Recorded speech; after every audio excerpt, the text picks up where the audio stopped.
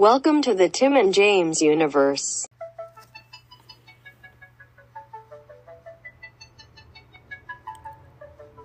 The buddies are here to stay. They can get out, cubbies. Just grab a book. Getting hot. It's reading buddies. We can go anywhere. Our fans in tow. Popping off. It's reading buddies. We're gonna get red hot. Just wait and listen. It's bound to happen. It's reading buddies. The Zodiac Killer by W.L. Knightley. Prologue. Alicia winced as the needle pierced her back again. As a child, she hated needles, but as an adult, she learned to love them. Or at least she loved the liquid bliss they offered as they pumped heroin into her veins. But this was a needle of a different sort. The tattoo gun buzzed like an angry hornet, stinging her skin over and over, but she savored the exquisite pain. Marking her flesh would seal the covenant with her master. She pressed her face against the cheap mattress to stifle a groan. The bed reeked of mildew and stale sweat, and she tried not to think too hard about its previous occupants. A Fleabag hotel like this is in the slums of New York. Didn't cater to the best of clientele. The leather collar around her neck bit into her skin as she swallowed a fresh wave of pain down. The tattoo artist was far from gentle. Alicia had never met the man before today. She'd been told to arrive here and follow instructions, so she did. The gaunt man with long, greasy hair had been waiting for her with his equipment. They'd been at it for over an hour already, and the pain was even worse now than when it started. The tattoo needle hit a tender spot, sending a jolt of electricity through every nerve, and her entire body shuddered. "Stop moving, bitch," said the man. "Sorry," she muttered, shame heating her cheeks. The man wasn't her master, but displeased with him, she could be just as bad. The man wasn't her master, but displeasing him would be just as bad. "When I'm done with this tattoo, it'll be the prettiest part of you," he said with a smile in his voice. "That's not saying much since you're all skin and bones, but still, you'll be a masterpiece as long as you don't fucking move." Alicia forced herself to remain still as a corpse, reminding herself why she was enduring this agony. For the master, the one who'd lifted her up from misery and shown her the first real affection she'd even known. Alicia could suffer through this to show her profound gratitude. Sometime later, someone knocked on the door. The needle paused, and the artist went to answer it. Alicia's heart filled with the warmth, and a smile spread across her face. Her master would be so pleased to see her lying there like a good little submissive, naked and with newly decorative skin.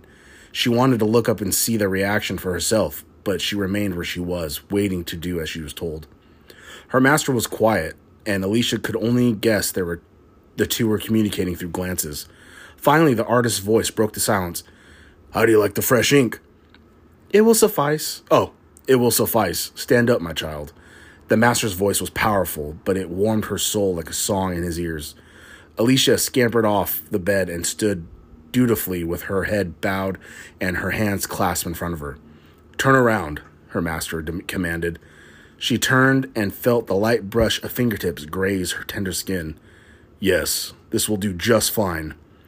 Alicia shivered with pleasure at the approving words. All the pain had been worth it just for that. She heard the gurgling sounds of liquid being poured into glasses, and the sweet smell of wine tickled her nose. "A drink to celebrate," her master said. "You too, my child." Alicia turned and took the offered glass. The tattoo artist looked like he wanted to protest, but shuddered. "What the hell? Nothing like a drink with good company." He tipped his drink back, and the master smiled as he drank it down. Alicia slipped her wine slowly. The taste of it was full and rich, and it warmed her insides immediately. When she reached the last drop, the artist's knees buckled beneath him. Instinctively, she lurched forward as if she could catch the man, but he was too far away. He hit the edge of the bed and bounced off onto the floor like a sack of potatoes. Alicia shrieked, and her master barked, "On your knees!" The master's hand twirled, and Alicia spun around and faced the bed, her heart fluttering faster than hummingbird wings. Hot breath fell upon her ears. Your metamorphosis is almost complete. Just a little more, my child.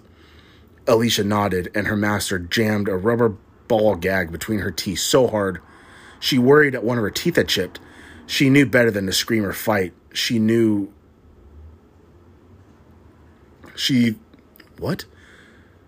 better than to scream or fight, though she did give a slight whimper. Her punishment would be worse if struggled, but it didn't stop the tears from trailing down her cheeks. Something burrowed across her tender flesh. A pain seared her skin, and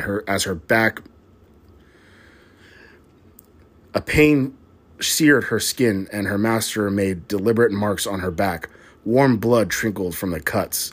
Only then did she realize she had been stabbed a bit too deeply, but then she couldn't move.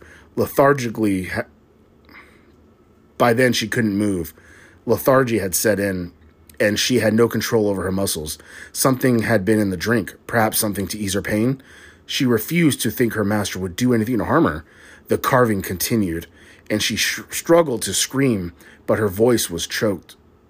Whisper behind the gag. The knife pierced deeper in some places, again and again. Blood stained the white cotton sheets, and black spots formed in her vision. Finally, her master stopped. Through the pain, Alicia prayed the punishment was over, and it would be time for the soothing and aftercare that made it worth it. Somehow, she was still clinging to hope, and it wasn't as bad as she thought.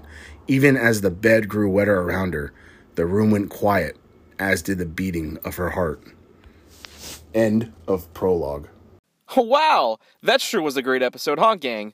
If you liked what you heard, and why wouldn't you, interact with us on social media. Follow us at TNJ Universe on Instagram. That's TNJ Universe. Or find us individually at Sandman Rios on Instagram and Zero Signal 316 on Instagram and Twitter. And we'll see you next time.